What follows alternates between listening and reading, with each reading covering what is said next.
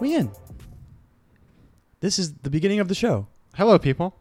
This is a very special episode. Is it? Is it? Yeah. Why is it special? It is. I don't know why I just repeated what you just said. What's special? Huh? What's special about The it? number of the episode. Is it 25? Yeah, episode 25. I knew that would be the special number. Yeah. It's my number. Actually prepared a cake. No, you didn't. What if I just pull it out from the drawer? Pulled a cake out. That's pretty cool. Episode 25.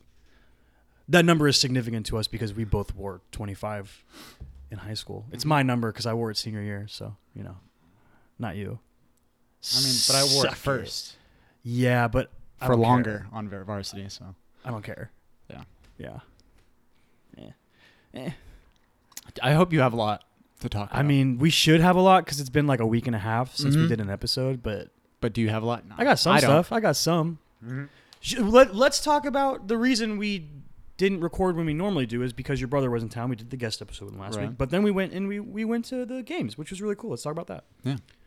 Oh, the games themselves were fucking dope. I think we both fell in love with Texas Tech. Yeah, a little bit. Jared Culver. Yeah, a little bit. Yeah. So that was my first basketball game I've ever been to in person.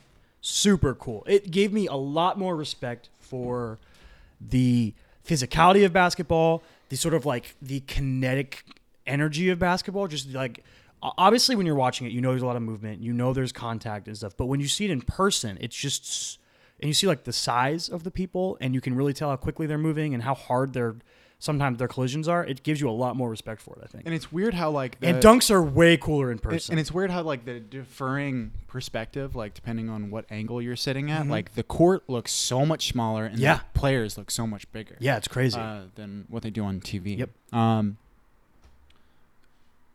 Do you feel like, how do you feel like this has influenced your like watching of basketball? Are you like second guessing yourself, or like where you're like, oh, like fucking that wasn't a very physical play, but like you're. Well, I think now I have even more. I've always felt like people were a little bit like blasé about content. Like when you watch like two dudes run into each other in slow motion on TV, you can very easily be like, that's not hard, Right. But I've always kind of been like, no, those are giant people running into each other very quickly. That's gonna hurt. Yeah, for sure.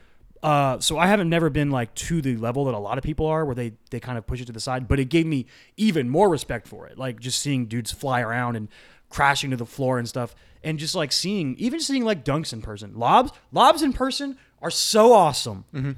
Woo, my boy Chris Bosh, aka actual name, Tariq Owens. Fucking imagine what it would be like to see someone like Zion. Yeah, it'd be nuts. Yeah, it'd be completely insane. And like how fucking awesome it is to see Tariq Owens throwing down a lob. You know, like that is hype as fuck. But when you see Jared Culver dunking on that dude, he fucking completely took over the game. Yeah, that was at the end. That's kind of like, so we went. Your brother's an FSU fan, what we talked about last week, and we got to see FSU Gonzaga. First of all, Gonzaga's marketing department literally hire anyone else.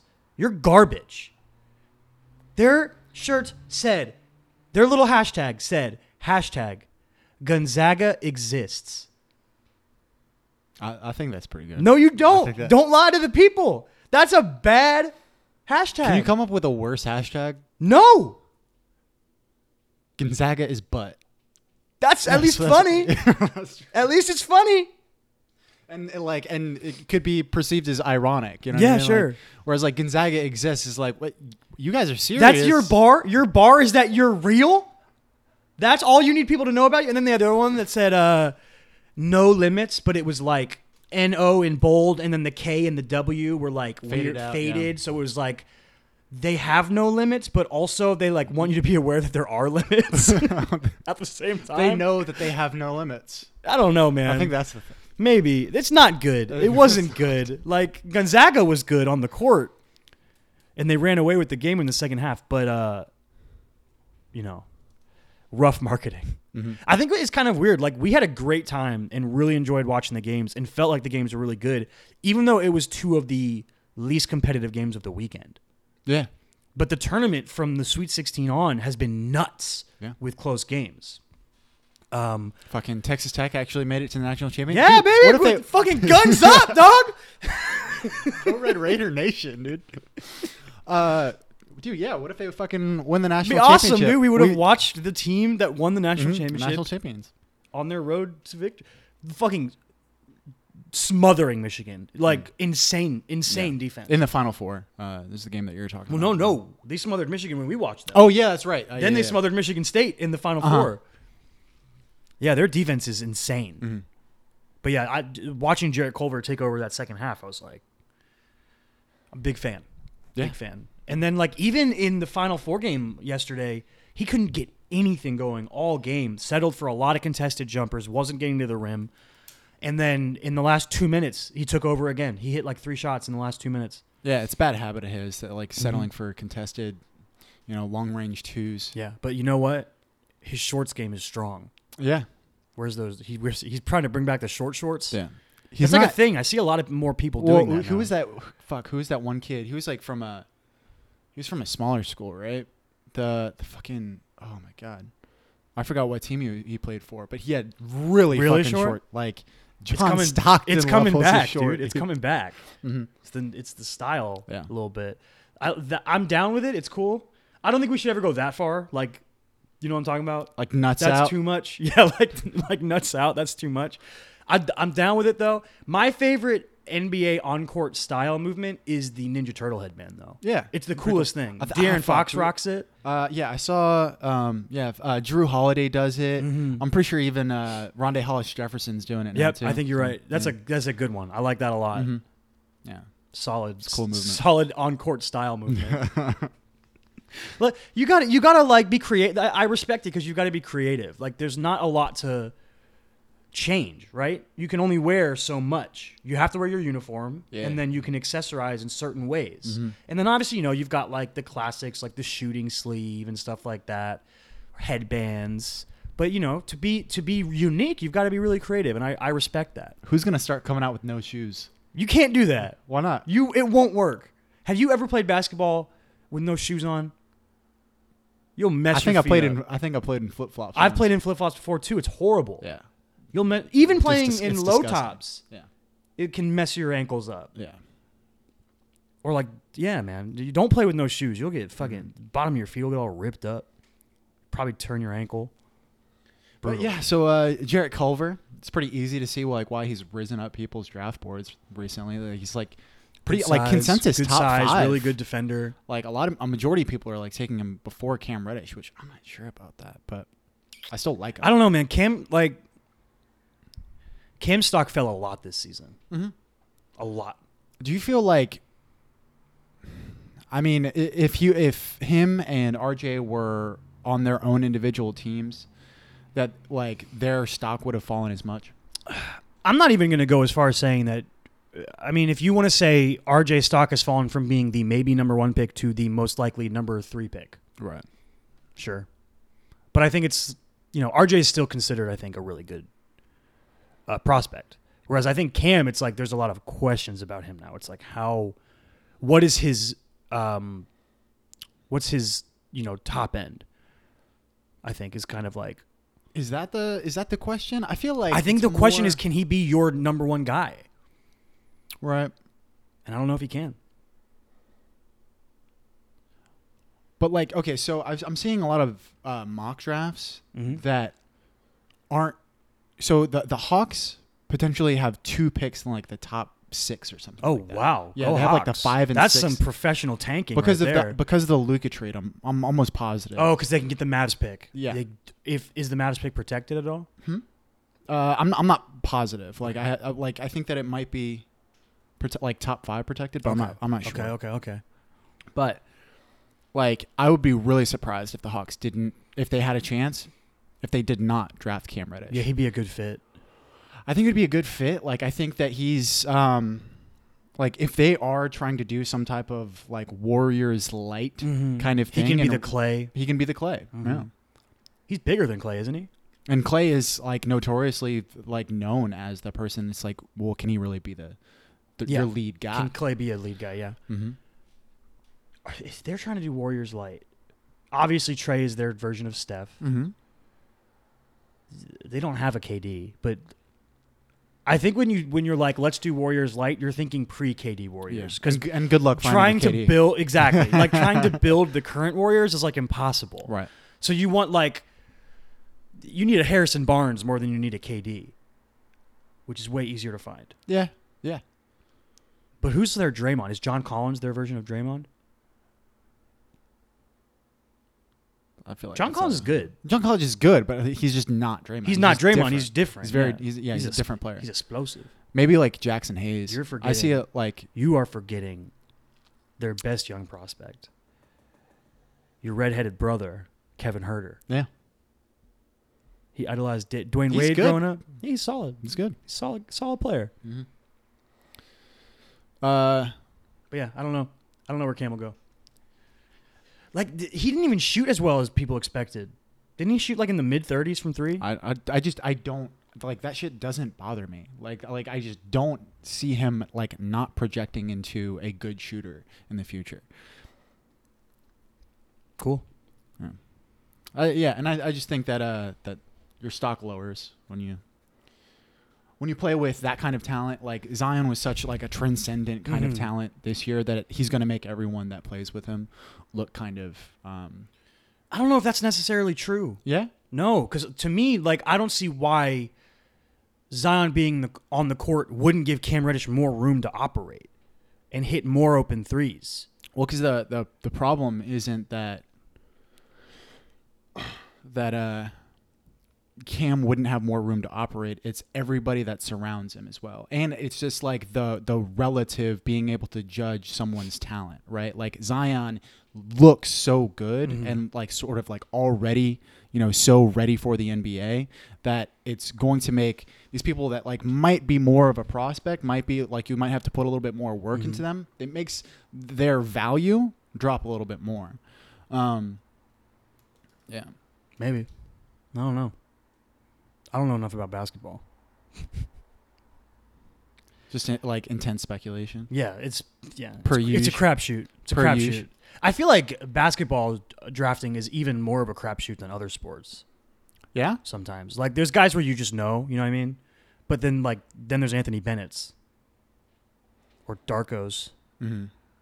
And I feel like we're also kind of spoiled because the last couple of drafts have been really good. Really good, yeah. And have produced like a lot of guys who look like they're going to be really good players and future all-stars and stuff. And that's not normal in the NBA. Okay, well, see, I think that like I don't expect any kind of regression to the means there as far as like draft class quality. Obviously, it can fluctuate. Do you think that players are just being better prepared? I think I think that things can fluctuate, but I think that just as a sport grows, as That's true. the timeline of the sport progresses, that you're going to have more of a wealth of talent, and that maybe at younger ages, kids can be developed better. YouTube. I also think there's you a can figure little out how to run and pick and roll when you're 8. There's also a little bit of like the idea of like immediacy and how whatever you've done recently makes me think of what you are and what you're going to be.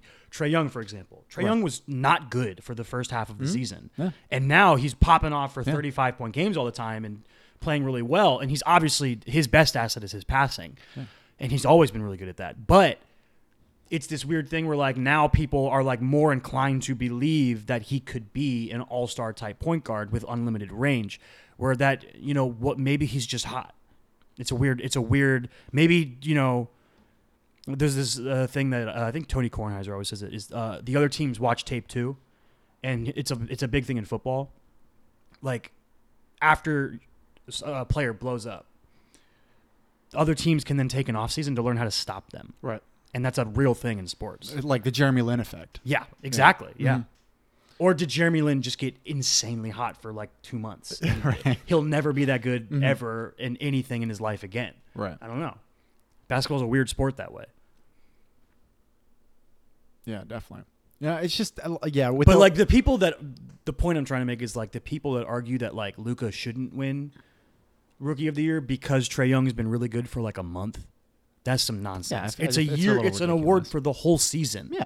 Luka's easily the Rookie of the Year. Yeah, I would still give it to Luka, but I also despise people who just like immediately say that Trae Young's a bust. You know? What I Yeah, mean? it's Like, insane. in No, in the first it's year. nuts. It's completely nuts. And he's he is the exact type of person that you have to give him at least like 3 years to see where he's going to be. His size. 2, his play style. 3, point guard is the position that takes the longest to learn in the NBA. For sure has the largest learning curve of any position. That's why like I'm patient with Markelle. Like just like, yep. You know, I'm fine with him being backup point guard. You know what I mean? Unless he like starts playing really well. You know what I mean? But like I don't like. There's gonna be a lot of fucking mistakes and shit. Dude, I was at work and the McDonald's All-American game was on from the year he was a senior in high school, and it was like it was sad to watch it. Yeah, he was so good. Just drill. There was a point where I think he hit 4 threes in a row. I was like, this dude, what happened? It's so crazy. TOS. That's what happened. TOS. Yeah. Is that the name of the thoracic outlet syndrome? Yeah, that. I watched a video on it. Oh yeah. The doctor broke it down and like specifically like how this could be influencing. Are you an expert Markelle now? Fultz. Basically. Yeah. That I've been watching a lot of House, so watch out, Derek. You think you know everything about? There you go. About medicine? No, look at me. I'm the doctor now. I'm the doctor now. So it's been so long since we recorded an episode that we never even talked about that Nurkic injury. Yeah. Yeah. Right? Brutal. Yeah. Brutal. Did you watch it? I didn't watch it. I had to. I have a sick fascination with watching those gruesome leg injuries. I have to see them once. Like at least once. What'd you say to me? I'm gonna grab my water. Water. I'm all right. I'll continue. Yeah, I've got this weird thing where those really bad injuries, I just for some reason, I feel like I have to watch them one time, and I don't know why. I don't know why I feel that way. I don't know if it's like something wrong with me. Are you some type of like masochist? I doubt it. I doubt I'm a masochist. I feel like that wouldn't fit my personality. But like it usually doesn't match people's personalities. I'm pretty sure. Oh really? Yeah.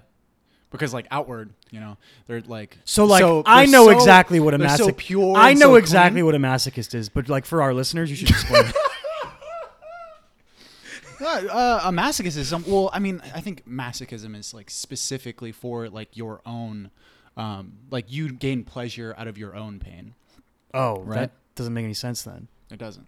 That doesn't fit at all. I definitely don't. I don't like feeling pain. That sucks. But I think that there's. Why do you think I don't go outside? I might be. I have the internet incorrect. right in front of me. I might be incorrect. At my fingertips. But you might be. What is it?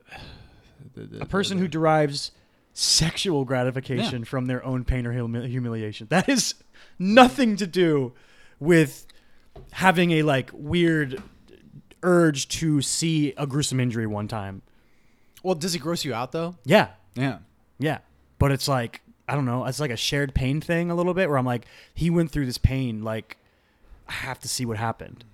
It's weird. I can't explain. That is kind of masochistic. It's not like it's not sexual. Like at you're all. you're proactively seeking out, you know, things that are like just gross. But like I don't like gory movies. It's obviously like a low. Yeah, but it's not real. It's fake. That's true. You know that it's fake. You know that's. There is something sick about it being real. Where Did you ever like, watch? Oh. What's that? The MTV Scarred. You ever I've never seen it, but dude who went to high school with us, Adam Bunsey. His brother tried to get on that show once because he got like gruesomely injured in a skateboarding accident, and they sent in the video trying to get on that show. I don't think he did. But maybe he did. I don't remember. But you never seen an episode of Scarred? No. It's pretty fucked up. I don't have any interest in it, but for some reason, I don't know. Maybe because there's blood. Most likely blood. I don't know. I guess not. It's the fact that there are scars implies that there's blood. There's just something so like it's just so like fascinating and horrible at the same time seeing a leg snap like that. It's nuts. Right. It's such a crazy thing to see. And then it's super inspiring when people can come back from it. Mm-hmm. Karis LeVert. Paul George. Out there playing. Yeah. Paul George, dude. Dude, fucking a lot of people are talking about how Paul George, like, you know, a lot of people are counting out the Thunder just because, like, Paul George is, you know, since he's been on, since he hurt his shoulder, yeah. He's come back and his efficiency is not really what it was. Mm-hmm. Dude, he, in that fucking Pistons game, dude fucking popped off. I think he had like a. Can I tell you the 15 only point reason I quarter would or count out the Thunder Why is that? is if they get the 8th seed. Mm-hmm. Because then they're going to get the Warriors, and no matter who gets the Warriors, you're screwed. Mm-hmm. But if they get the 7th seed, Obviously, dude, you could convince me to put money down on them beating the Nuggets in the series. yeah. I would lean towards doing that if I knew how to gamble. Would you bet? You would bet on the Thunder to beat the Nuggets? I think I would. Yeah. I think I would. I think I might too. Yeah. I think the Nuggets are great. I think they're a lot of fun to watch. I think Jokic is amazing. But I think that when they step on the court, that I think at least 3 of the best players on the court are on the Thunder. Like if you're like the top 5 players on the court, 3 of them are on the Thunder. Oh, okay. Russ, Paul George, and I think probably Steven Adams. Yeah, I was about to say, like, you don't think Steven Adams is better than Jokic? No. Obviously not. Although Steven Adams has like Jokic-like characteristics. Like he's a really good passer too. Yeah. No one that's a big man passes like Jokic. Uh-huh. No one. But literally ever, I think, has ever had as a center with as many assists per game as Jokic, I think. Mm-hmm. But like he's got a little bit of that, of the vision thing. He's an incredible, not even rebounder, but boxer outer. They're very different players. Yeah, no, they're super different. Mm-hmm. But I think Steven Adams is underrated and really good. I also don't. Whereas, think I think it'd be like, I think Jokic would be the 3rd best player on the court. I think. Yeah, I think this season it'd be Paul George. I still think that despite his shooting deficiencies this season, Russ is the 2nd best player on that court. and I think it depends on the game too, because There's games where Russ is far and away the best player on the court, and there's some games where he's the worst player on the court. Dog, fucking like, I'll go back and forth with like sort of like love and hate with Russ. I love Russ. Love it. Yeah, like I love the passion he plays with. I love the force that he plays with, and like he can be frustrating when he's taking stupid shots. Yeah, but you live with it because of what he brings to the table. I would say a majority of the time that it's hard for me to hate Russ. I would say there's a couple things Russ can be frustrating. There's a couple of cons to him. I would say one, he can fucking on the court, he can just make bad decisions. He can shoot you out of a game. Yeah, shoot you out of the game. Off the court, like his militant fucking hatred towards the media, it just kind of bothers me.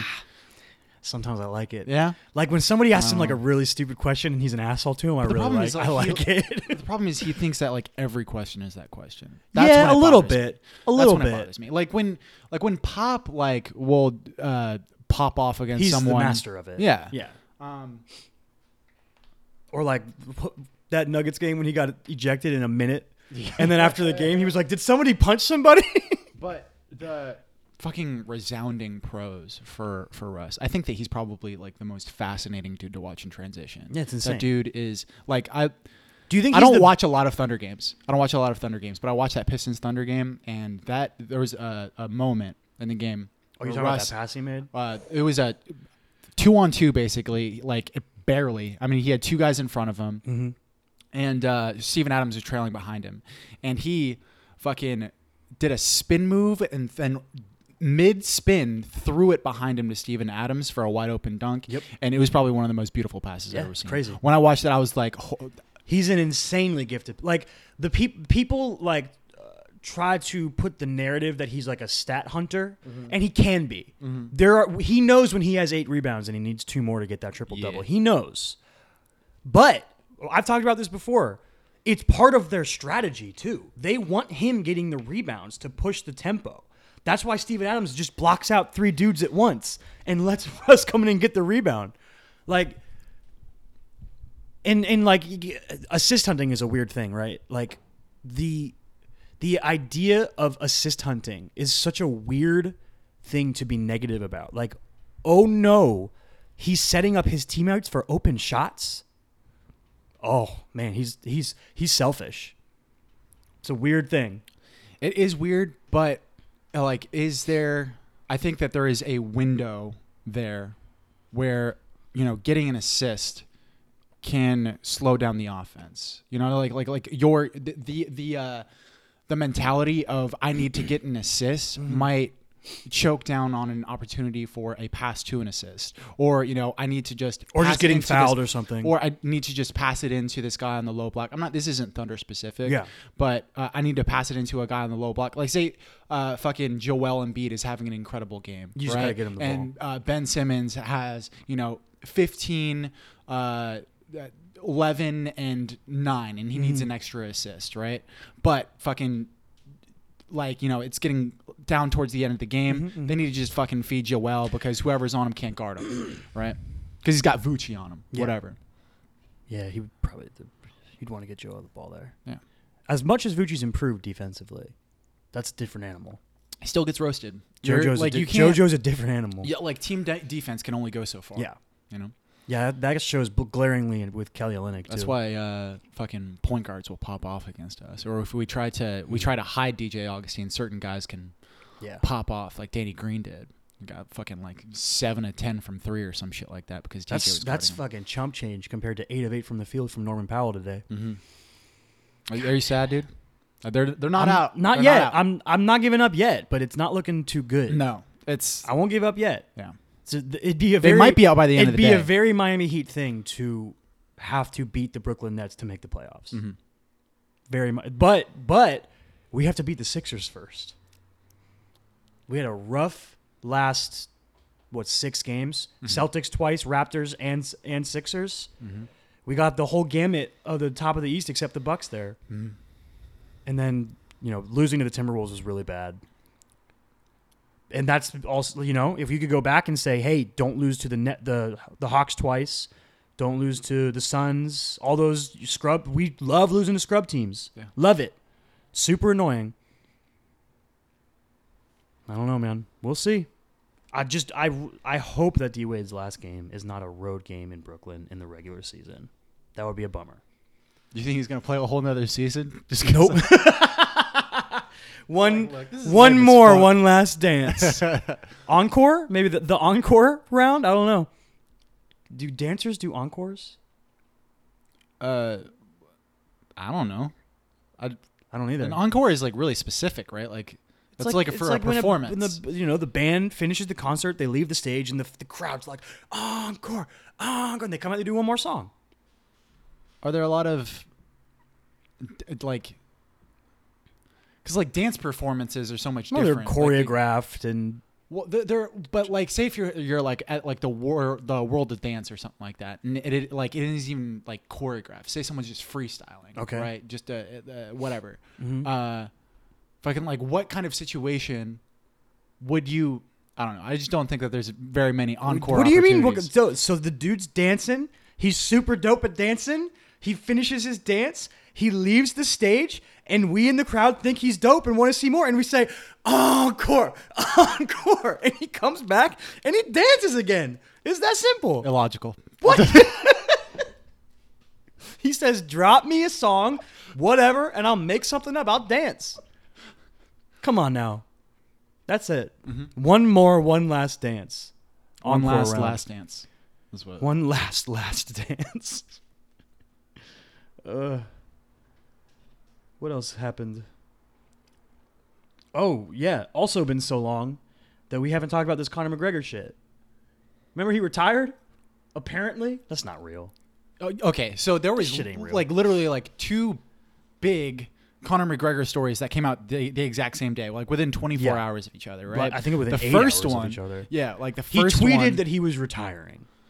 Okay. That when you got the Bleacher Report notification. Oh, I saw it before that. I was on Twitter. And I was like, when you saw that, I was like, that's not real. Yeah. My instant reaction, I was playing 2K. I was like, fuck that. I was like, I don't believe that. All that means is pay to man. No.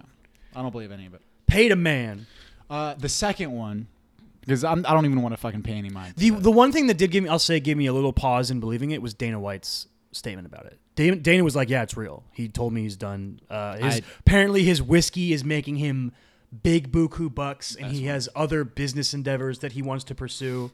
But still, he's still putting Instagram posts out of him training and his son in the ring with him, which is, I gotta say, that shit's adorable. Yeah. I think that's super fucking cute when he puts Conor Jr. out there and he's fucking looks like he could beat me up.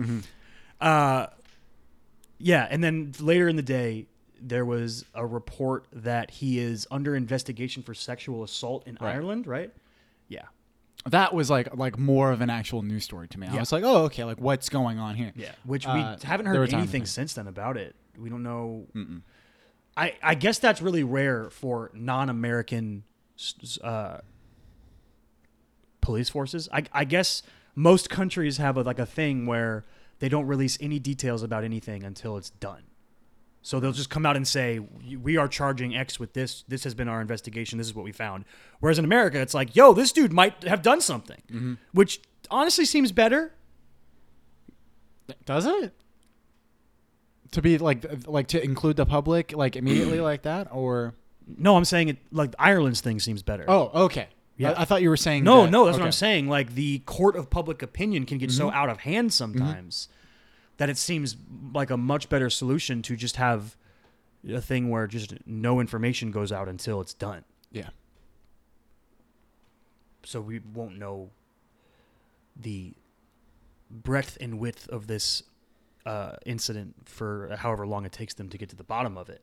Hope it's not true, but if it is, get him out.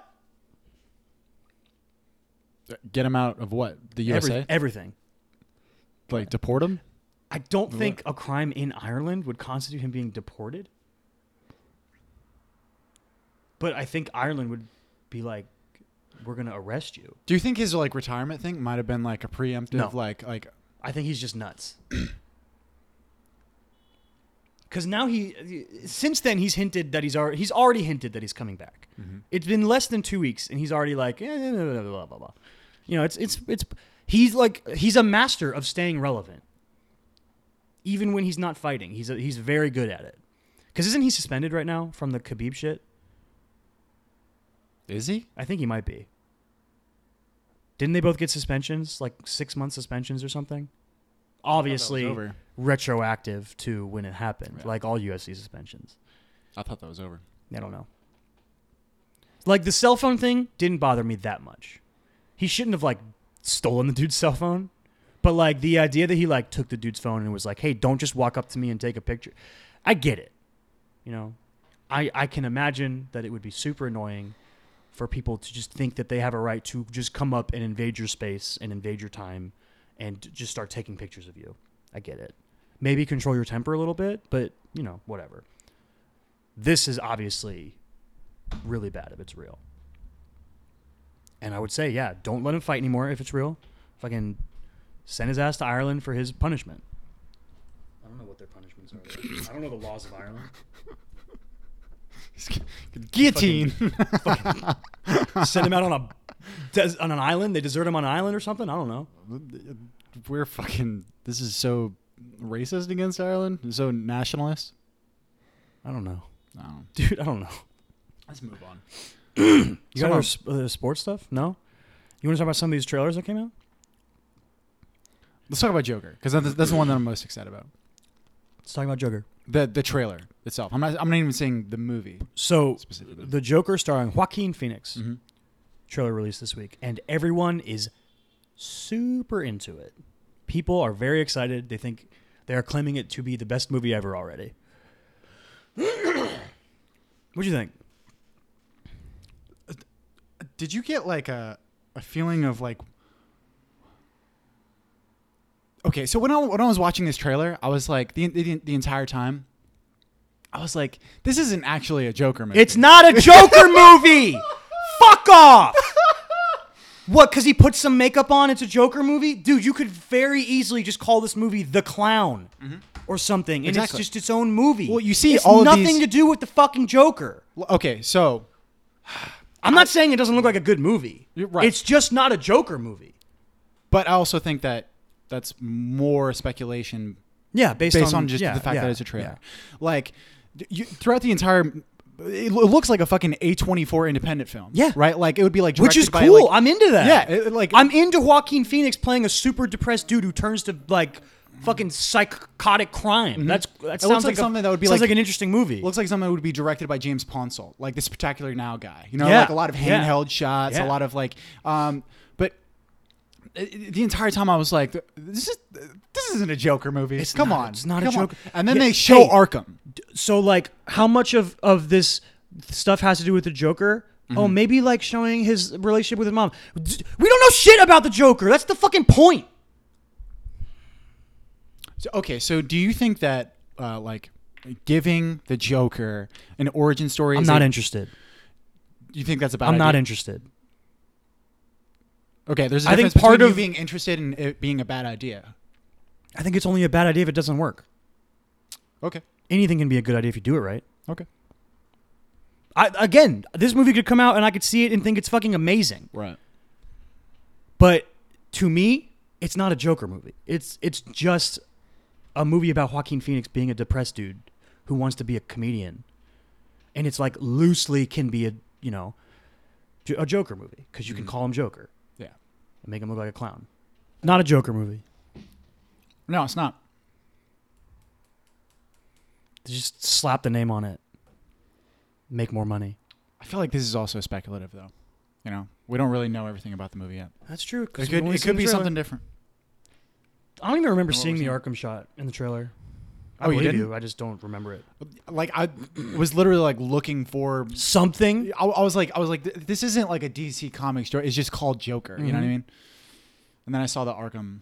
It said like Arkham Hospital or something. But that's like the most obvious and loose connection you can make to link it to the DC universe. Mm-hmm. Now I get that this is sort of their thing now. I think people are referring to it as the Elseworlds banner. Elseworlds is a thing in, I think it's DC comics, where they tell stories that aren't connected to the continuity, and it's like in another universe, this is what it's like. They're like one shots? Yeah, kind of. Mm-hmm. So like they're just like down with making these Elseworlds movies that are like not connected to the DCCU. And I get it. It's fine, that might be the best movies they make. This might be the best movie they've made since the Dark Knight trilogy. Might be, or maybe Wonder Woman. I don't know. But like, it's just, I don't know. Yeah, like could it have been something that was made completely independently and just not attached to the DC comics? Yeah, sure. Universe? Absolutely. It just wouldn't have made as much money as it's going to make because the Joker name is slapped on it. Yeah. Yeah. I don't know. Like I feel like I can't remember being less excited for a movie that I think is probably going to be good. Really? Yeah. I'm like kind of mad about it. I'm like, this is what you have to resort to, right? I'm not as disappointed. I'm just like, I was just more surprised. It's just weird. Like a Joker movie is a weird idea. And like, I don't want to know about the Joker's mom or, the Joker's, the most we've ever seen of the Joker's past is from the, frickin' frag. Is it The Killing Joke? Which storyline is it? Killing Joke. Yeah. The Killing Joke, where we see things that may have happened. In his past. That's just like one artist's take on... Yeah. But that's what I'm saying. Other than that, we don't know anything about the Joker, and that's part of the allure of him as a character. It's part of what makes him great. I think that it's an aspect of what could make him great, but I don't think... Like, I like The Killing Joke. I like the fact that they gave him an origin story. It's not a full-on origin story. It's not like he's a psycho. But you know more about him through that book than you do through The Dark Knight, right? Sure. But I like the Dark Knight version more. Yeah. I would agree and with it's you. A similar thing where he tells multiple conflicting stories about his past. But I don't think that this is like, the ultimate like sword that's going to fall down on like this movie. I don't think that's No. Again, I will keep saying I think it's probably going to be a good movie. I don't think that it's going to be its Hamartia. Like that. Its fatal flaw is the fact that it gives an origin story to Joker. Like I'm interested in what they can do with it. It's also directed by Todd Phillips, which is kind of weird. You know Todd Phillips? I don't know anything about him. So he directed the first two Hangover movies? Yeah, maybe all three? Guy, that's right. He did Hangover, Due Date, Old School, and Road Trip. Comedies. Yeah. I mean, it's about a comedian. Yeah. I thought that was interesting. Yeah. I wish I was more excited for it. I think Joaquin's great. I agree, and he's also like I think it's a good casting too for like Zazie Beetz is in it and shit. Mm-hmm. Like there's a good cast, yeah. But especially Oh, specifically for Joaquin. the character. Yeah, Joaquin's great. I think part of my reason that and fucking Bobby De Niro's in it. yeah, We haven't playing talked about like a TV show host or something by the looks of it. Part of my like trepidation with it of like wanting to be excited for it, like stopping myself from being like this movie's going to be great, is like the amount of love it's getting from people. Like people are obsessed with it all of a sudden. It's like this is going to be the best movie ever. And I'm like, calm down. People are like, is this going to be the movie that saves DC? And I'm like, it's barely a DC movie. Like, is Batman in this movie? Then fuck off saving the DC universe. Get out of here with that.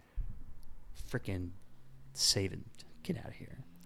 We've talked before about fatigue, right? Like about the specifically Marvel movies. You know, like if you mean how people always say there's superhero fatigue, but then money never shows that that's true? I Shazam just made a fuck ton of money. Sure, but like I don't think that just because dollars say that, you know, it's still successful, that, you know, fatigue doesn't exist. I'm not fatigued. I can still be fatigued and go see the movie. I'm not fatigued. Okay. I still get hype.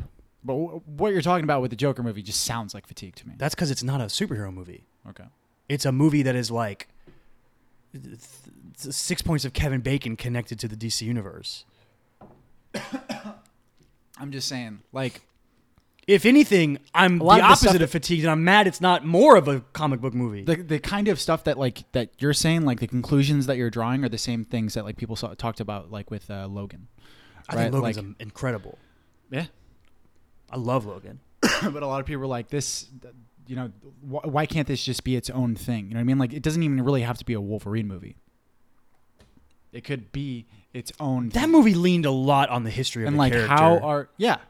I agree with you. And not necessarily through like comic history, but through the movies, like his film history. I agree with you, but like I think that the crux of that movie is the relationship with a girl, right? Yeah, like, absolutely. I think that you could have, you know, just had like some type of like rated R independent movie where, you know, but it would have been a lot different if it wasn't a Wolverine movie. Obviously, I think. Like, this movie's probably gonna be a lot different if it wasn't a Joker movie.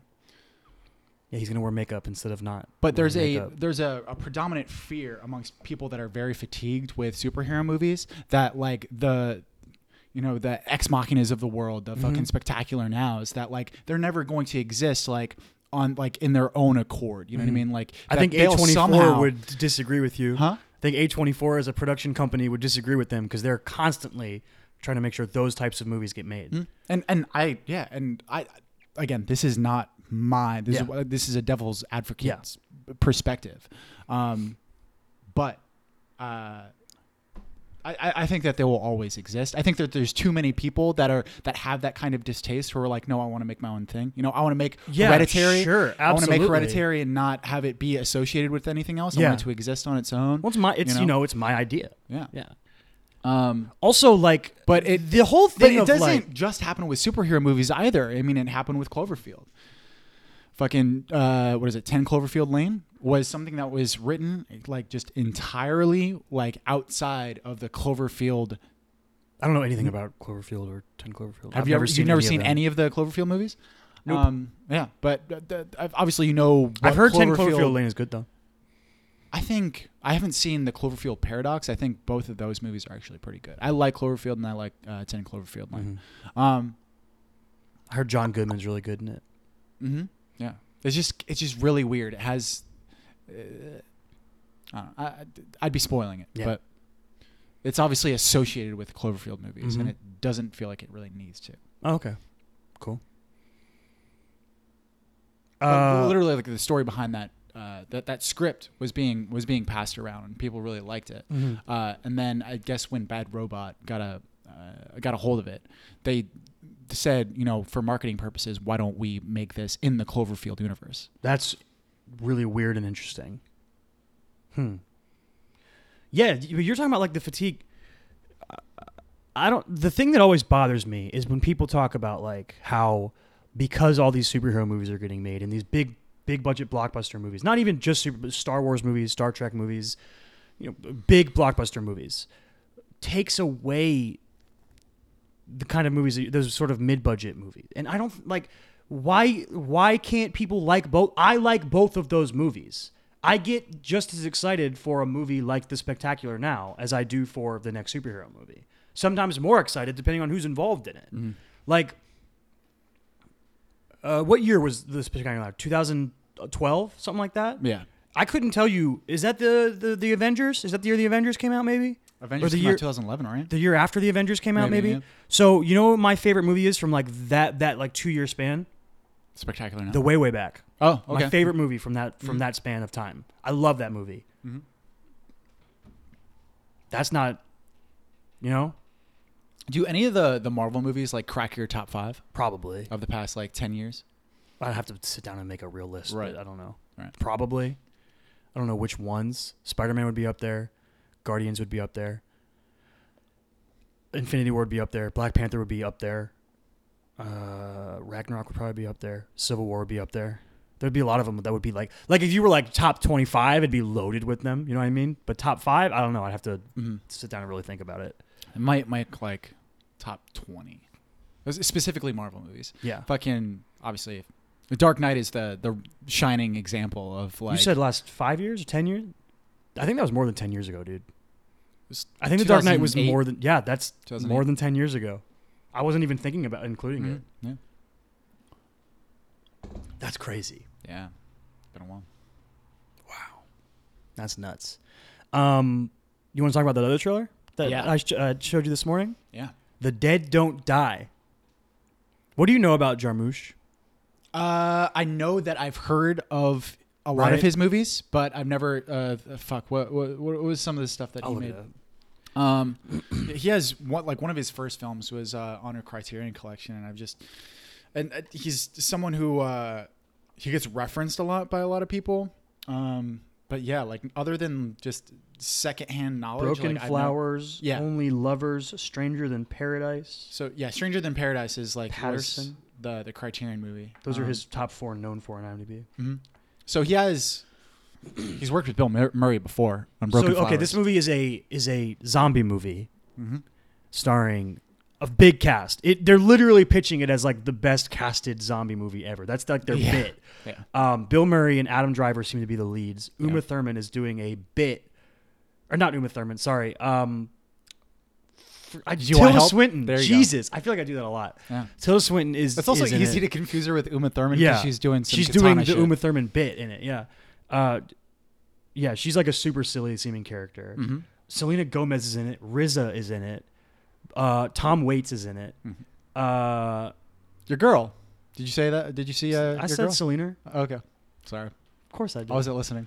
Yeah, there's even more people that they put on the poster. Dude, like, I want to see this movie just for this Adam Driver Bill Murray relationship. It looks so good. Oh my god, the delivery going on, Yes. the dry humored two cops delivery thing Yeah. they're doing when he says ghouls. Yes, holy the shit! ghouls, yeah. Adam Driver's ghouls. They're like, "What do you think this is? Wild animals?" And he's like, Everybody's "I gotta-" saying wild animals. Adam Driver's like, "I gotta be honest, I think it's zombies." And Bill Murray's like, "What?" And he's like, "The undead, ghouls." like the way he says ghouls kills me. That's for sure the funniest part of the The trailer. delivery is so good. I like that end, like when he's leaning out of the car with the katana, and he's like, "You got a nice cut there," and he's like, "You played minor league ball." Like their relationship is gonna be fun. Like, Yeah. it's very dry humor. I'm very into that specifically from this trailer. I think that looks like a lot of fun. Yeah. I'll be really excited about it if they do give like a lot of room for them to like fuck around. Yeah. It seems like it'll be a lot of fun. Yeah, Tilda Swinton's character seems really fucking ridiculously funny. crazy. She's like she works in a morgue or a. She's a mortician. She's a mortician doing makeup on dead bodies, and then they wake up, and then she's doing like this katana shit where she's like fighting zombies. She's got a crazy accent, and she's like, "I believe that I am." She's like, I'm completely prepared I am for completely prepared to defend myself from zombies, and Bill Murray's like, "I can see that." Yeah. Yeah, it looks fun. I'm into it. It seems like a fun movie. Mm-hmm.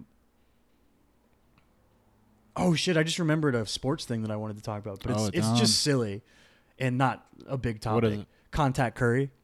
Oh, dude. How crazy is that shit? Can you imagine if this is real? if Steph Curry has never been able. Okay, so Steph Curry got contacts. It's real. It's But fucking. it's a small sample size though. I'm saying like long term. Is Steph Curry Do you getting mean contacts? the effects of his contacts? The contacts. Yeah. That's what I'm talking about. Because he obviously has an eye condition. Yes, he has astigmatism that cannot be corrected through LASIK surgery. Mm-hmm. If him getting contacts fully makes him an even better he's shooting over 50% since he got contacts. How insane is that? What if that's his life now? He just shoots over 50% from three because he can fucking see the basket. That's so stupid and weird. Although I will say, I remember my first experience with glasses. Yeah. I don't know if you do. I played baseball when I was younger. Right. Wasn't good, didn't like it, but I played for a little bit. And the first sporting event I ever did was baseball practice with glasses. And I was like mind blown. I was like, I can see the ball. Yeah. It's nuts. I remember being in the outfield and being like, looking around and being like, well, I can see everything. It's crazy.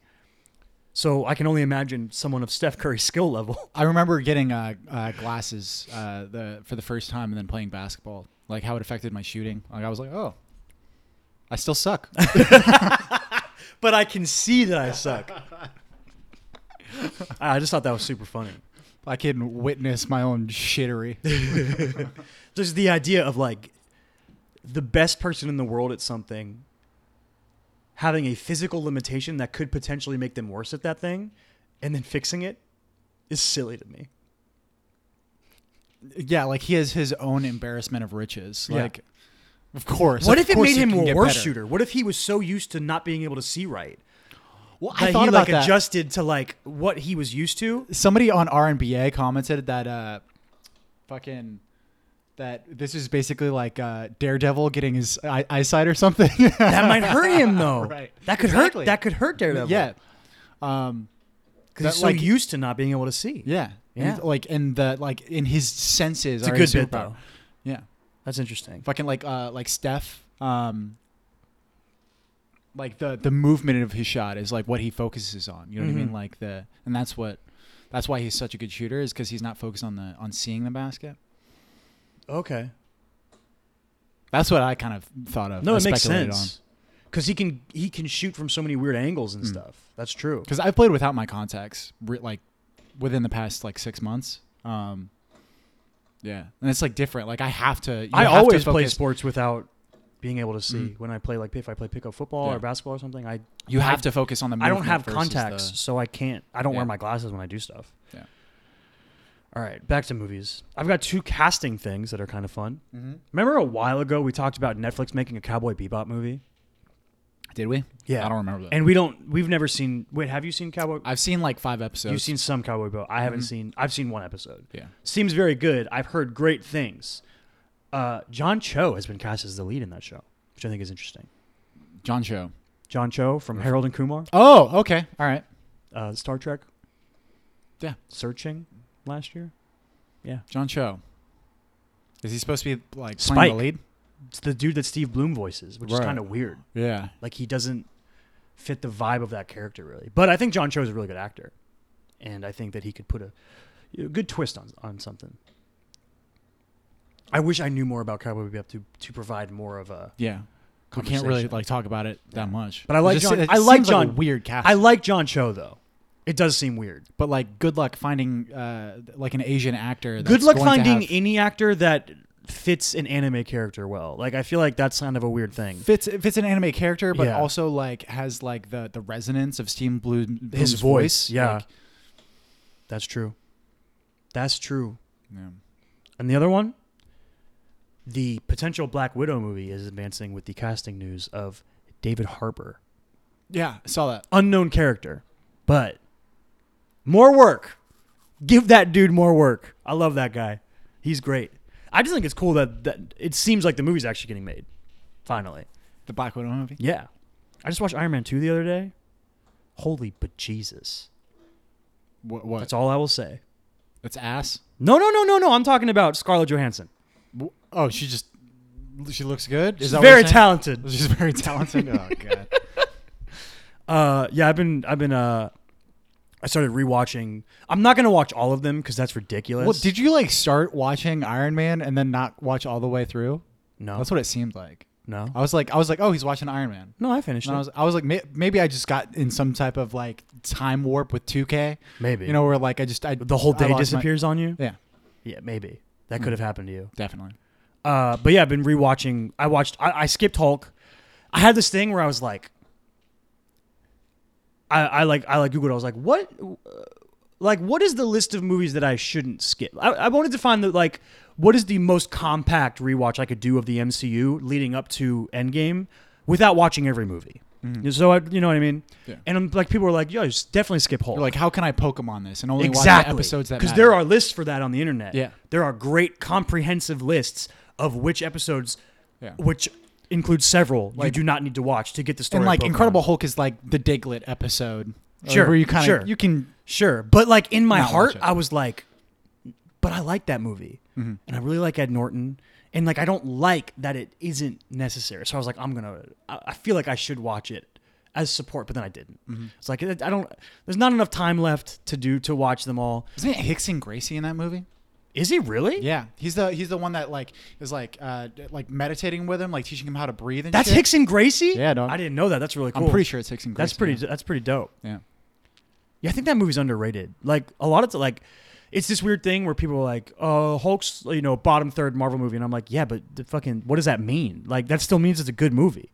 Marvel's track record is really good. Fairly good, yeah. Like if you made a batting average or a 3-point percentage shooting on Marvel movies, it's really high, like stupid high in terms of movies that are at least good. I just rewatched Iron Man 2, better than I remembered. Okay. Better than I remembered. There is a huge lull in the second act of that movie where I don't think they succeeded at doing what they wanted to do, which was show Tony Stark basically panicking and freaking out, thinking he's going to die and going nuts. And they just did it in a really lame way. It's that stupid party scene where he's pees in the suit and then fights Rhodey. And it's just kind of dumb. The dance fight, right? Yeah, the dance fight. Don't they play like AC/DC or something? He's like, give me a fat beat. Mm-hmm. Yeah, it's just kind of dumb. It's lame as fuck. And then like I think the final fight is cool, but it's like Mickey Rourke like isn't that good throughout the movie. Isn't fucking Sam Rockwell? It's kind of a waste of hapless? That's the thing. So Sam Rockwell's performance is fine. Right. It's a solid character for Sam Rockwell to play. Yeah. Fits his niche really well. The problem is that he just completely and utterly sucks at everything. Yeah. Why couldn't they make him a legitimate foil to Tony Stark? Not just a dude who is for some reason, he is a man who is the government's #1 weapons manufacturer, and he can't make weapons that work. Yeah. What's the point of that? It doesn't make sense. It makes no sense. Mm-hmm. Yeah. So there's things in Iron Man 2 that suck, but it was more fun than I remembered. And I think just a lot of it is just because Robert Downey Jr. is so good. Why couldn't he? It would have been. It so easily could have been like a really interesting foil, right? Yeah. Like just representing. Justin Hammer should be. Yeah. The worst parts of who Tony Stark is exactly and or was, right? Like the kind of person that Tony Stark used to be. Yes. Instead, he's just like he's a fucking hapless dimwit. Yeah. Like. Nothing that he does is he's more like comic relief in that movie than anything. Yep. And like Mickey Rourke is there, and they like shoehorn in the storyline where like Howard Stark wronged his dad, and then like something I didn't like. So they set that up, right? They're like, oh, Mickey Rourke's character's something Ivan Vanko, not Ivan Drago. Ivan Vanko. His motivation is that Howard Stark wronged his father and stole his designs and then got him deported or something.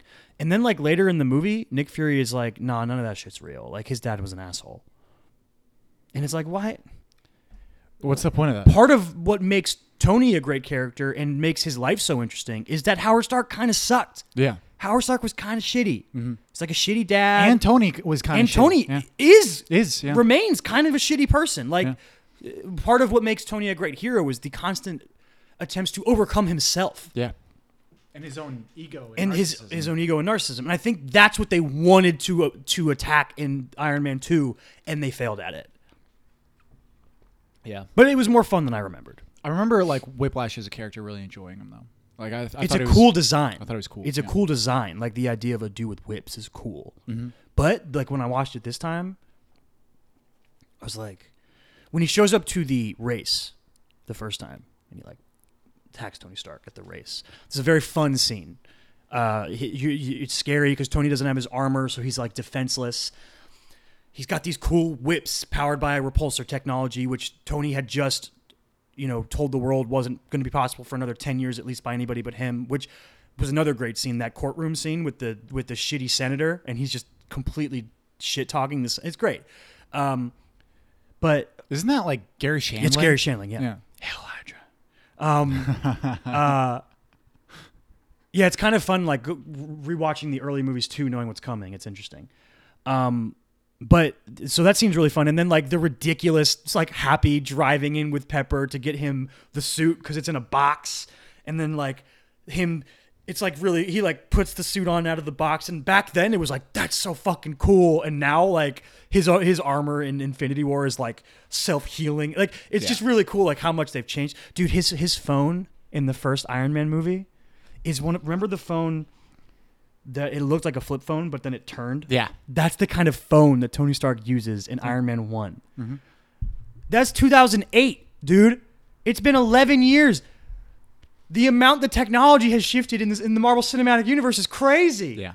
I lost my train. Now he's got like a holographic phone or some shit. Yeah. Right? Yeah. It's nuts. But yeah. I forgot the point I was getting. Oh, you were talking about liking Whiplash as a character. And I was like, at that point in the movie, I was like, Whiplash is cool. Yeah. It's fun. Later, he shows up in the final fight in a full suit, but he still just uses whips. And I was like, watching it, and I was like, why didn't you like put more on your suit? You know what I mean? Yeah. Like if you think, why wouldn't you have guns? If you think about him fighting Iron Man and War Machine at once, and all he has is some whips, you know he's gonna lose. Yeah. What are you thinking? Why are you so attached to your whip design? You can keep the whips, but put more stuff. Yeah. Come on, man. What are you doing? You're bad. That's bad villaining. Mm-hmm. It's almost like the idea of the thing just kind of took over, like the practical sense of it. Yeah. Also, Don Cheadle coming in, very good. Don Cheadle's a very good roadie. Because it was. I always feel Howard a little at bit first, bad right? for Terrence Howard because one of the last shots of him in Iron Man is him looking at the suit and going, "Next time, baby," and he never gets to do it. Which is weird because like the character does next time, but the actor doesn't, which is kind of funny. And yeah, then I rewatched Thor. Even Thor, like in hindsight, I was like, this movie's like better than I expected it to be in hindsight. It's a fun movie.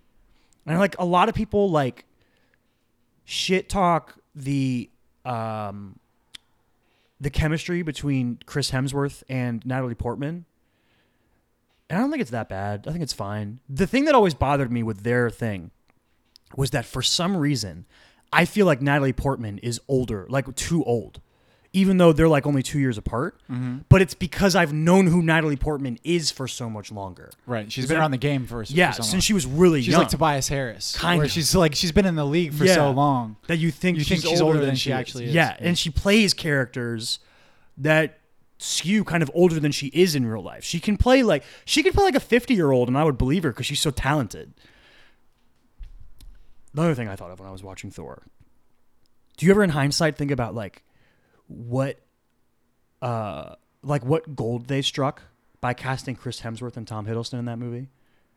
Can you think of anything that either of them did before Thor?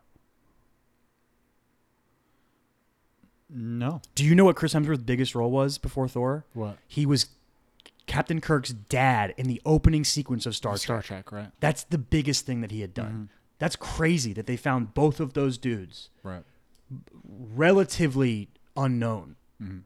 And they're both so good and so perfect for what they do. And they've both blown up so much. Mm-hmm. It's crazy. Crazy. Good work. Good work. Whoever the casting director was for Thor. Mm-hmm. I don't know who that was, but you did a great job. But yeah, more fun than I remembered. Captain America. Watched that last night. I'm going to watch Avengers tonight probably. Well, first, we're gonna watch BVS and then Yeah. and then record. And then record. Yeah, look forward to that, guys. That's our spoiler episode this week. We're gonna do Batman vs Superman because Zack Snyder had to come out and talk some shit, so it's relevant. And we've always thought it would be a good episode to do because I'm gonna get really angry. Do you have any other movie shit? No. No. All right, so I listened to something. You listened to something. Yeah, I listened to something. So what do you think of Logic's soundtrack? I bet that you don't like it and I love it. Really? Why do you think that I don't like I don't know. When I listened to it, I was like, I just feel like Chris probably won't like this, or he'll Really? find Why? something. I don't know, because you're a hater. I really liked it. Oh, good. I'm Yeah. glad. I was gonna do a shout out on it eventually, but I we was can talk about it expecting now. a little bit. So I was expecting something different because you. well, the first time I listened to it, I literally cried, and Yeah. I can't put my finger on why. I think something about that last song just really got to me. Yeah. I felt very connected to that final song. Mm-hmm.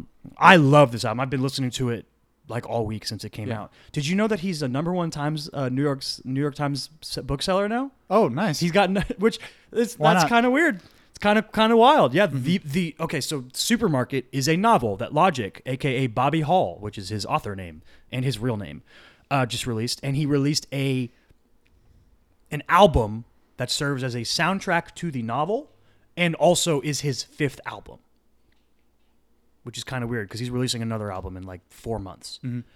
And apparently he's been working on it for a long time. It is not a hip hop album. It is like there is some rapping on it, but it is listed as an indie alternative album, I think.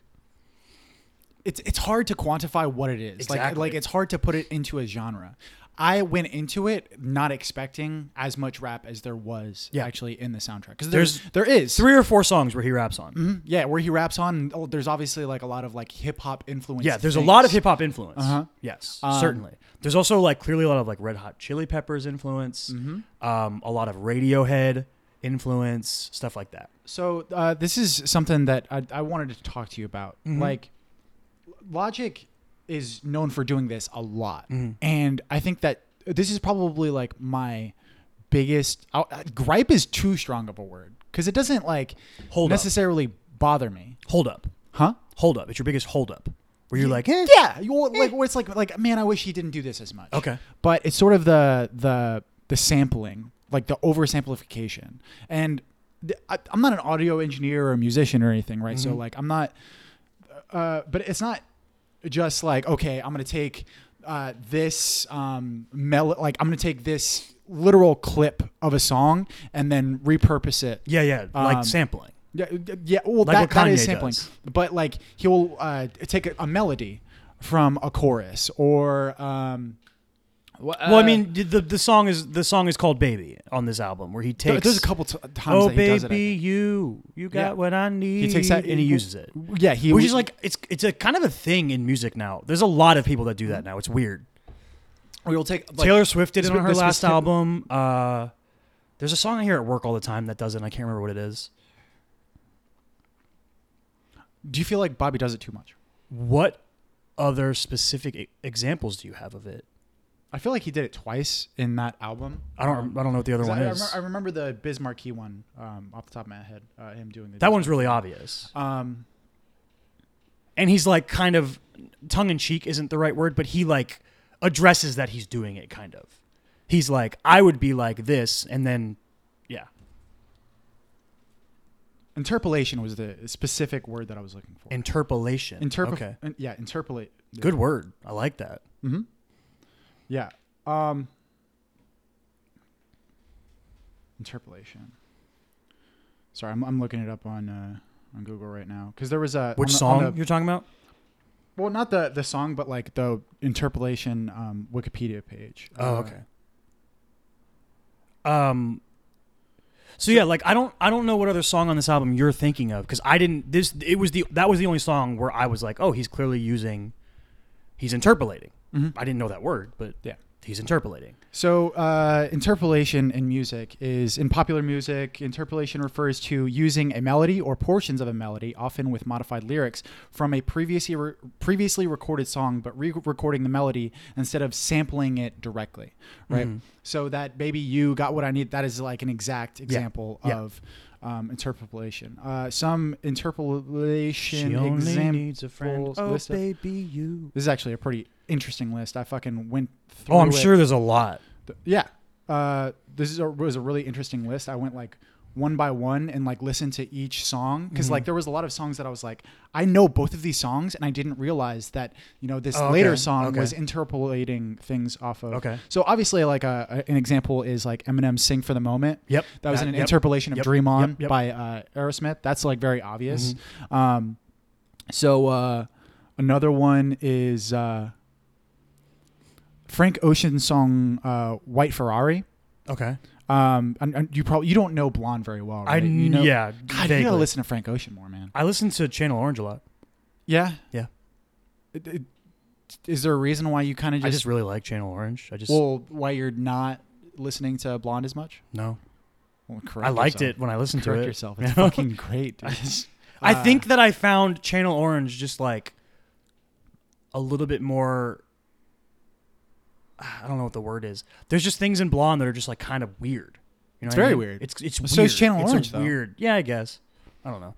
Frank Ocean's a weird guy. That's Yeah. why one of the reasons why I like him. And the song White Ferrari, he samples or interpolates Here, There, and Everywhere by the Beatles. And like I had to like literally like pull up both YouTube pages and then like find the specific song, like because at first I was like, this doesn't sound at all, and then I like found a specific part. Okay. And I was like, oh, There it is. Okay, that's interesting. Fucking one that I didn't realize, which I feel like it should have been more obvious to me at the time, was Kanye West's Hell of a Life. One hell of a life. Fucking interpolates Iron Man by Black Sabbath. Oh, really? Yeah. Weird. Are you just going to go down this No, list? I'm not going to go down the entire list. I'm not going to go. But Are you looking for something specific? No, I just like what I'm saying is that this is definitely something that Logic has done throughout a lot of his. I can't think of stuff off the top of my head. I believe you. Mm-hmm. And you found the other song? Okay, yeah. So I found the other song. It's literally called "Can I Kick It?" Can I kick it? Yes, you can. You don't Can know I kick it? A Tribe Called Quest. Oh, it's a Tribe Called. Oh, Yeah. That makes sense though. He fucking loves a Tribe Called Quest. Mm-hmm. Yeah, it's and on his first album. That's what and like I said, Talia talks about it. And like I said, this is not like a gripe that I have with him. It's just sort of a hang up. Like something that like I'm like, I wish that he did this less. You know? I guess I just don't notice it enough. So we've talked about this a little bit before with our separate reactions to Mumford & Sons' album Believe. Okay. I fucking loved it. And you said that it just made you think of a different group or a genre where you were like, other people do this better. And I don't listen to that. Right. So I just didn't know it. So it was, for me, its own thing. And I feel like it's kind of a similar thing there where like maybe a lot of times. If you don't know a Tribe Called Quest at all, exactly, then you can listen to Can I Kick It and like not even realize that like this is a hook that you've heard of before. But like, so I listened to Can I Kick It, Logic's one, and then went back and listened to A Tribe Called Quest's Can I Kick It, which like the main melody that in rhythm that he's stealing there is Can I Kick It? Yes, you can. Can I kick it? Yeah, that's the thing that he's stealing. But the original, which he doesn't even sing in A that Tribe song. Called whoever the feature is who's singing it. The original A Tribe Called Quest was actually ripped off a sample from like a 70s rock song called Walk on the Wild Side. Okay. Hey, babe, take a walk on the wild side. Mm-hmm. Boom, boom, boom, boom, boom, boom. That's the sample that they took for that A Tribe Called Quest took for that song. So I was just like, and I forgot about that for a second until like I went back and then listened to it. And I was like it's interesting that like they're also sampling. Yeah.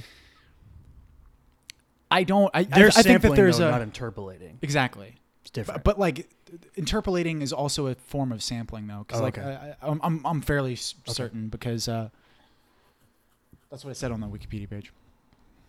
That's my that's how I know everything about music. Yep. Wikipedia.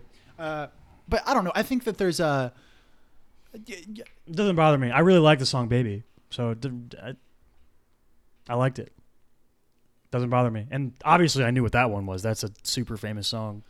Well, I've also heard like different interpolations of. Mm-hmm. Yeah, that's been done friend. multiple times by different Fucking people. Austin Mahone had one, and I was like, when Austin Mahone, like, so Austin Mahone is like a Justin Bieber type. Oh, okay. Right, but he did a song called "Just a Friend." I'm pretty sure. Okay. But like, oh wait, where he interpolated "Just a Friend." That might play at work. Yeah. I feel like that song might play at work. Yeah. Yeah. And when I heard that, I was like, there's a different level of how you do it, right? Like you can do something well or poorly. Mm-hmm. Well, that and like I also. It was hard for me to, respect him from the jump because it's Austin Mahone. Oh shit! Shots fired.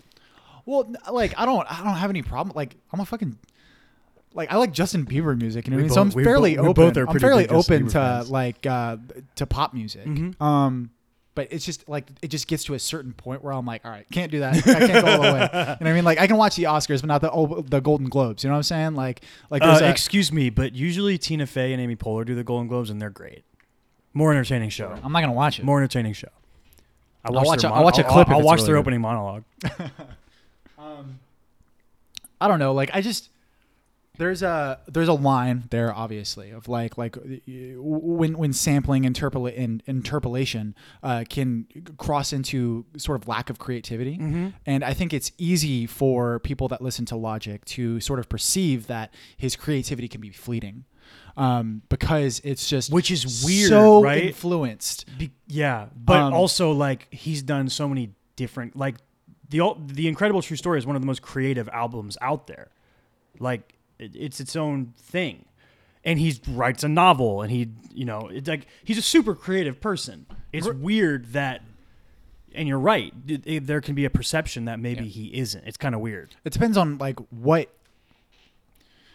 I think it comes in more this way. What do you find creativity as? Like, how do you define creativity? And that's its own conversation. If uniqueness is the most important part of creativity, then it's easy to see that I don't think Bobby that's is not very true. creative. I don't think that that's true. I don't think that I would say that uniqueness is the most important part of creativity because I think you could make the argument that every story that's ever told has already been told in a different way. Anyway, I think a lot of people's pushback on Logic is often thinking that it's kind of in a similar vein. They think he like rips off. Like I saw a bunch of the comments after this album came out were like he's just doing like a Radiohead impression or something, and it's like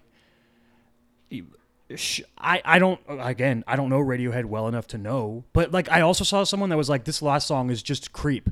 I was like, it literally sounds nothing like Creep. He references the lead singer of Radiohead in the song and talks about it, but I know the song Creep, and it doesn't sound like that. Like at the same time, so I like this soundtrack, but at the same time, I was like, I know the better version of this, which is I'll leave it for my shout out. Oh, okay. But I did like it, like there was more hip hop in it than I expected because of the way that you sort of reacted to it. Yeah. Like, well, and if you think about it, like I had just finished listening to it, and the last like 5 or 6 songs don't have any rap. Do you remember the exact song that sort of got you? Yeah, it was the last song. The last song? Yeah. That wasn't Supermarket, right? Supermarket. I love Supermarket. Supermarket's my favorite. I love it. It's the song where I was like, that might be my favorite song on there. But like, it was a song where I was like, the idea of that song, right? That song could be horrible. Right. You could fuck up in the execution of that song, but I think it's great. The last song is called I Love You Forever. It's a really sweet song. It's just really sweet, where he's like, from his perspective, he is singing about how he doesn't feel like he's good enough for someone. And then halfway through the song, he sings from their perspective of like being like, nah, dude, I love you. You're great. And I was like, oh, it's just so sweet. Yeah. It's just a sweet, sweet song. Yeah, there's a lot of songs I like DeLorean. I like Time Machine, Pretty Young Girl. It's a lot of good songs. The thing that I wanted to talk about with this album is that how fucking good is Six? Like, Six can do anything. Every album that ever comes out from Logic, one of the first things you will always see in a thread or something is like, Six did it again. It's always, Six is Logic's producer. Yeah. He's amazing, man. And like, this just showed incredible versatility to me. Like Ludwig level, like, he's not just a hip hop producer. Mm-hmm. Like Ludwig is like that now. Like people, like he's won an Oscar now or whatever, or nominated. I don't remember if he won or not. Yeah, I think he won. Right? Black Panther won. Did he? Something. I don't know. With soundtrack. I don't remember, but like Ludwig can do so many different things, and Ludwig was kind of big for a while, known for working with Childish Gambino, and now like I think Six has shown like a similar level of versatility and consistency. But like the weird thing is like he wasn't. The reason that he started working with Childish Gambino is because he was working on Community. Six is more linked to Logic than Ludwig was to Childish Gambino. Mm-hmm. Yeah. Yeah, Ludwig was doing soundtrack for Community, and they started working together, right? Yeah. But yeah, I really enjoyed the album. I kind of thought you wouldn't like it. I don't know why I did. I just kind of assumed sometimes that you will just not like things. No, I liked it. Oh, good. Mm-hmm. Hey, I just saw something. Remember I was talking about the casting of Black Widow? I just saw something while we were on a little break. There was 2 more announcements to the cast besides David Harbour. Rachel Weisz and... Is it Weisz or Vice? I don't know. I've never heard anybody say Vice. Rachel Weisz. Is she American? Rachel Miami Vice. I don't know. I've never heard anybody say Vice before. No? No. But I don't know how often I've heard people say her name either. You know what I mean? Mm-hmm. It's spelled with a W, so until I hear otherwise, I will say it with a W. Right.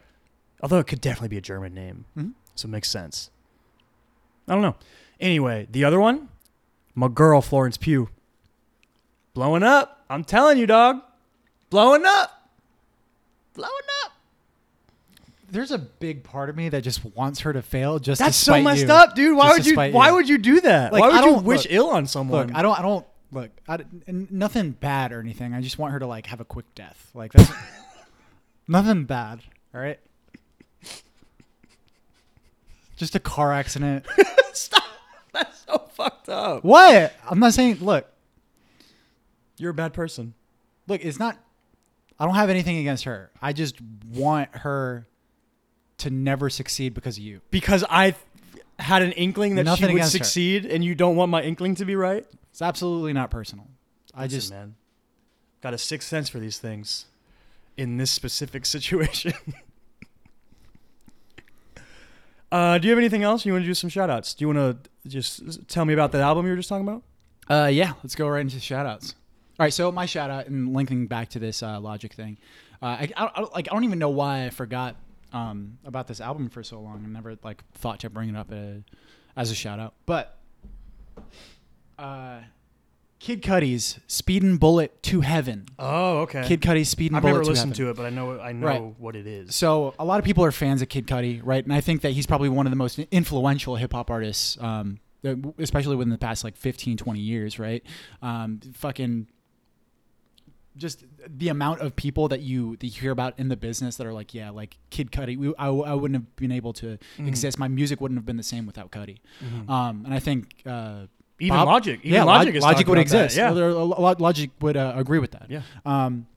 But so 3-4 years ago, Speedin' Bullet to Heaven was released. And it is like a complete divergence from the normal stuff that he kind of makes.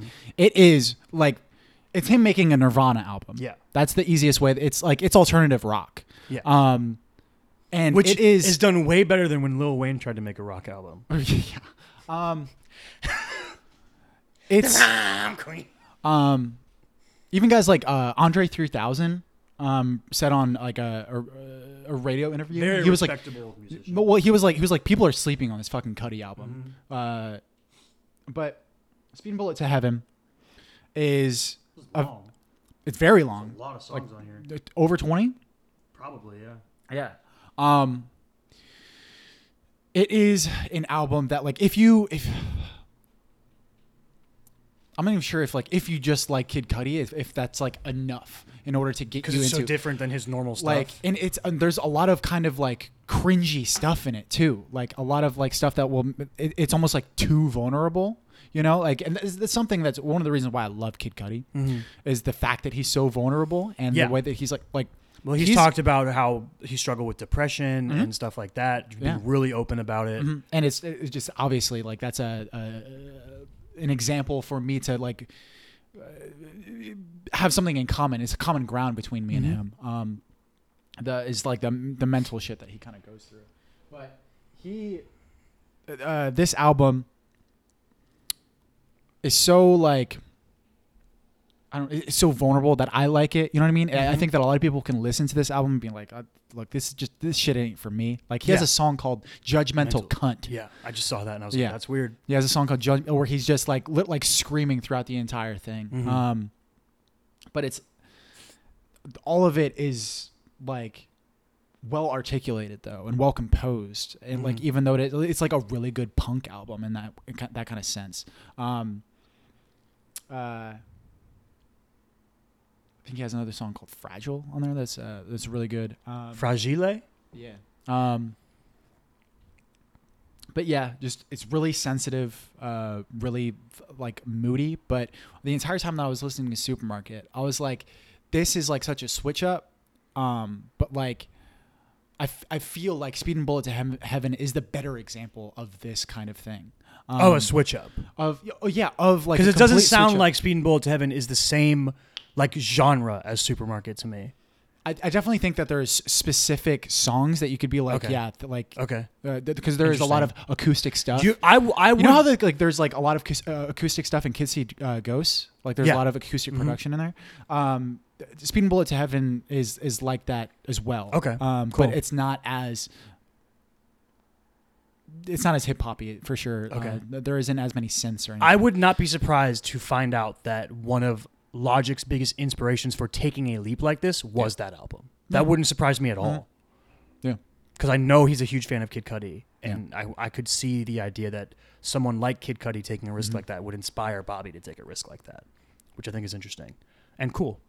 And I like that we live in a time where more and more different types of artists are willing to branch out into different forms of art. And I think that like I don't think it's been happening for that long. Like, I think Childish Gambino is one of the earliest examples that I can think of someone who succeeded in so many different things despite people being like, no, you're this thing. And he was like, no, I'm all these things. And now he's Donald Glover and he's whatever he wants. And I think now there's more and more people that feel like they can be free to pursue whatever their interests are, which I think is awesome. And I think it's more than just artists too. I think you see it in athletes and stuff where, you know, like the LeBrons of the world, or like even like Kevin Durant has like a production thing that he does. I don't know. I haven't watched any of his stuff, but good. I'm not sure if it's good. I don't either, but I know it exists. I know that they're you know, even athletes are like that we can pursue different things. Yeah. So I misspoke. It's not called Fragile. It's called Handle with Care. I really like Handle with Care. I can see how you could confuse that though. Well, he also says I'm fragile and I'm delicate. That's part of the chorus. And the song Speed and Bullet to Heaven, both versions. There is a regular version on the album as well as an acoustic version. But like, there's also a really weird thing that this album does where like a lot of the songs are bookended with Beavis and Butthead skits. That's weird. It's almost like this album was like ripped out of the 90s. Like you like it just has like that sort of MTV feel about it. But yeah, I really enjoyed it. So I looked through that track list and it's super long. Do really long albums dissuade you from listening to them? They can. They do for me. Like, if something has more than like 15 songs, I'm way less likely to listen to it. It makes me less likely to listen to it in its entirety. Yeah. Right? Because like I won't listen to any of Drake's last 3 albums because they're so freaking long. Right. But there's like a Good Kid, Mad City. I'll listen to the entirety of that album instead of just like sort of cherry picking. Whereas this album, I cherry pick a lot more. Good Kid, Mad City and To Pimp a Butterfly are really long. I mean, all of Kendrick's shit. I don't think that any of Kendrick's stuff is. Damn isn't super long. I don't think. No. Yeah, that's interesting. Okay, my turn. Let's see. So I had like 2 this week that I thought of adding to my list. I'm trying to pick which one to use. I'm going to do this one because I think it's a little bit more topical and can be jumped on more quickly. Game of Zones. Okay. So Game of Zones, which you still haven't watched, right? I've seen all of Game of Zones. No, you haven't. I swear to God, I've You seen watched all them of all? Yeah. Nice. Yeah. Nice. Did I not tell you that? No, you didn't. Yeah. Game of Zones is a comedy spoof that Bleacher Report does, combining Game of Thrones with the NBA, and it's so nichey, but like in my niche and your niche too, I think. Yeah. That like, oh God, I love it. It's so funny. See, like it's a weird combination of niches, but like both of those niches by themselves are so broad that it's easy. So many people like Game of Thrones and so many people like the NBA. Yeah. That smashing them together works really well. Like the center of that Venn diagram is bigger than you would think. Yeah. Because Game of Thrones is so successful and NBA is huge. It's at its peak right now. It's the fastest growing sport. I think that's true. Like that's a real thing. It's like the fastest growing. Anyway, yeah, it's like 2 dudes that make it and they do all the voices themselves, I think. Yeah. And it's super fucking funny. Yeah. And it's also like its own little universe. Like throughout the seasons, it's like grown in lore and shit while staying relevant to how Game of Thrones changed. It's ridiculous and it's great. Mm-hmm.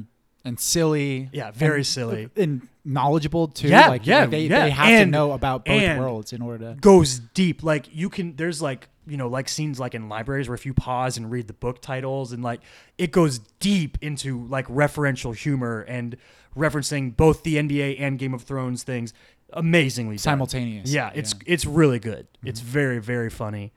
I think you can find it all on YouTube, right? Yeah. Yeah. That's how I watched it. Yeah, it's all on YouTube. I actually might go back and watch all of it just to refresh on where we are in the current world of Game of Zones before the new season kicks off. I think very soon. They usually do it in the playoffs. I was about to say season 6, right? They usually do every season during the playoffs, and they're never long enough. And well, like they're also like fucking so short. Yeah. Well, I've kind of made it seem like a TV show, haven't I? Yeah, they're like 4 minutes per episode. You can watch all 5 seasons in an hour tops. Yeah, maybe half an hour. Yeah, I watched all of them in one night. Yeah. They're super good, very funny. Very topical, and the new season will be coming out very soon with the NBA playoffs starting. So that's the shout-outs. Game of Zones and Kid Cudi's Speedin' Bullet to Heaven. Yeah, to heaven with two with the number 2, not the word 2. Bullet to heaven. Speedin' with an apostrophe after the N. Bullet to the number heaven. This has been the Chris and Kyle Show. Been fun. Good to be back. It kind of feels like we've been gone a long time because we haven't recorded in so long, but we haven't been. We are going to be doing, as I mentioned earlier, Batman vs. Superman for our spoiler episode this week. Should be fun. Should be a little bit of an event. There was a little taste of me. What did I get triggered about that one time? What did we do? I can't remember. I have no idea. We did a spoiler episode once where I got like pretty triggered, but I think this Venom? I think it was Venom. Yeah. But this will definitely be the most triggered I will probably ever get on this show. Should be fun. Venom was like for sure like the most discord that we've had. Probably. Probably. We were digging into each other. Hey man, how do you feel now? Either that, what, 6 months later or 4 or 5 months later? Do you still think my opinion hasn't really changed? It's my best favorite movie. Best movie of all time. You couldn't even say it right. It's my best movie. It's my best movie. It's my best favorite movie. Gonzaga knows? Gonzaga exists? Venom exists. No limits. Hey, Venom, no limits. All right. Find Chris on chrismichaelstod.com. Check out his scripts. Chris Michael Stod on Instagram. Find me, Davinwell25 on Twitter and Instagram. Find the show, The Chris and Kyle Show, on YouTube, on all podcasting platforms, on Facebook, on the Instagram. Find it, TCAXPod on Twitter. We are not having a poll this month because your brother secured the win in the bracket challenge. We're going to end up watching Blue Chips. We're going to end up watching Blue Chips. Yep. Yeah. Cool. Cool. We out. We out. Stay weird.